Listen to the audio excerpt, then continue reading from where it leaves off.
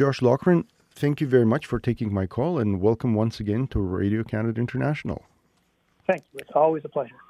Oceana Canada has released the results of its investigation into seafood mislabeling in Montreal. Tell me what you found. Well, one of the things we've learned is when you look for seafood fraud, you find it. And we did in Montreal, where a whopping 61% of the samples, of the 90 samples we tested, were either mislabeled or even worse, completely the wrong species. So you weren't getting at all what you were looking for. So just let me stop you there. Kind of explain to me what do you mean by mislabeled or not what you're getting? Can you give me a couple of examples? Sure. Well, first of all, seafood fraud is any activity that misrepresents the seafood product being sold. There's two main types of it. One is when there's what's called species substitution. That's when you swap in a cheaper and less desirable product for a more expensive one, but still call it the more expensive one. And then there's mislabeling, which is when the information on the label is incomplete or misleading, or doesn't have a name on it that fits with what the government has said is the proper convention to do it. So it can either be a problem with labeling or it can be a complete substitution of the fish. But either way, it means you're usually paying more than you ought to for the product, and can be a way to mask illegal fish entering the market and can introduce health concerns. So this brings me to my next question: is what are some of the why should people care about mislabeled fish in their fish markets? Well, let's go through a couple of examples. Probably the most.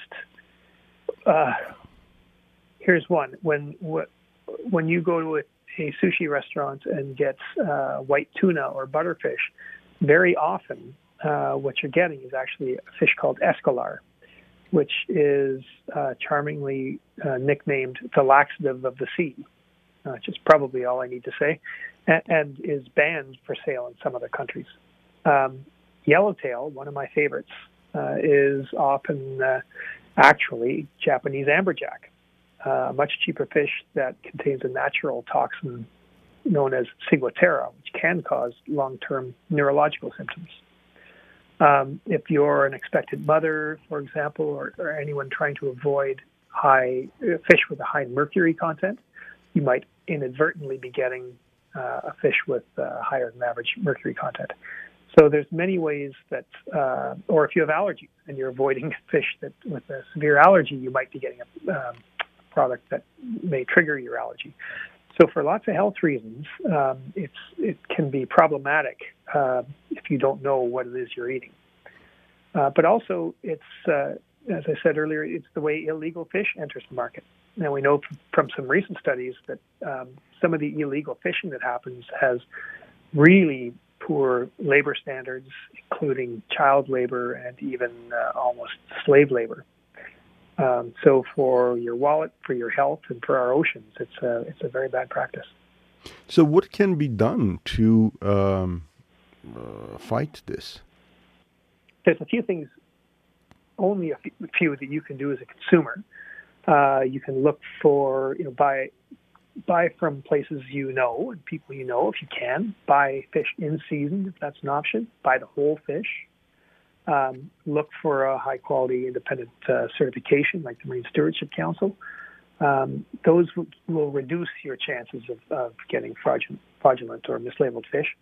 But in the end, the solution to this is to put into place boat-to-plate traceability, which means that information about the fish is collected when the fish is caught and follows that fish all the way through to point of sale.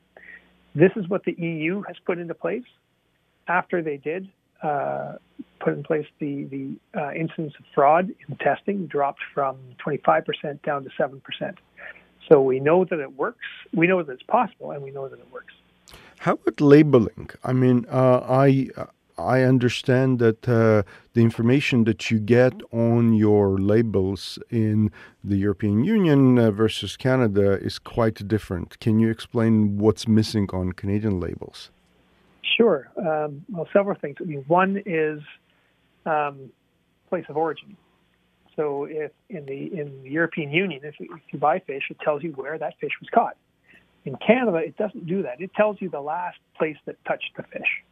So, if you had fish that was caught off of Newfoundland, that can be sent, often is, to China for processing. Might come back through the United States or the EU for breading. And when it comes back into Canada and you are now buying it, it would say the place of origin was the United States, product of the United States, because that's the last place that touched it. Second, in the EU, it has to include the scientific name, which is the globally recognized kind of standard for identifying a fish. In Canada, it's any one of a number of names. So snapper, for example, there's over 100 species of fish that can be sold as snapper in Canada. So traceability, information following the fish, backed by requirement to put that information on the label, is what gives a consumer confidence in what they're buying. Now, your organization has also been running a campaign to gather signatures from Canadians to present a petition. How has it been going so far? Well, quite well. I think with the work that we and others have done to raise the profile of this, we now have 3 of the major parties, political parties in Canada, have included a commitment to act on seafood fraud in their election platforms. That's just an election platform. We intend to hold the next government accountable to getting it done in practice. So I think it's been very, very helpful to be able to show public support for acting on seafood fraud. So we're asking people to go to oceana.ca and sign our petition calling on governments to act. Thank you very much. I really appreciate you taking the time to speak with me. Thank you. Anytime. Thank you, Levon.